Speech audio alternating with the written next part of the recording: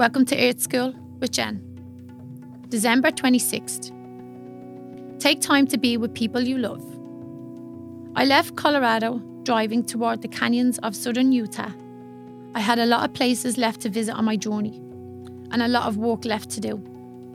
But someone was pulling on me, my daughter Nicole.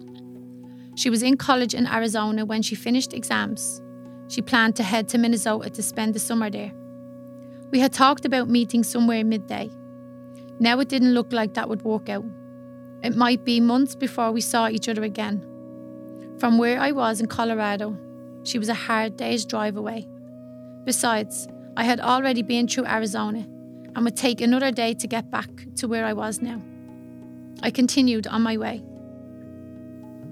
The pull from Nicole continued too. But finally, I turned the car around and headed towards my daughter.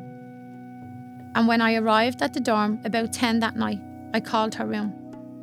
She asked where I was going now on my journey, and I told her I was downstairs in the lobby of her dorm. She flew down the steps. We hugged and kissed, and we spent the next 3 days at a nearby hotel. She studied and wrote her term paper. We visited, watched movies, we ate food, we laughed.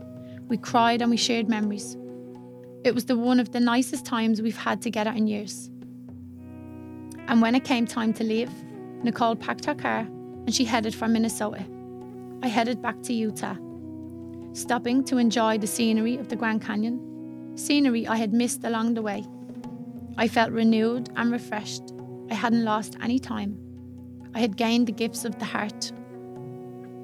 We search for sacred spaces, spiritual experiences and truths. But the holiest places are often found when we spend time with the people that we love.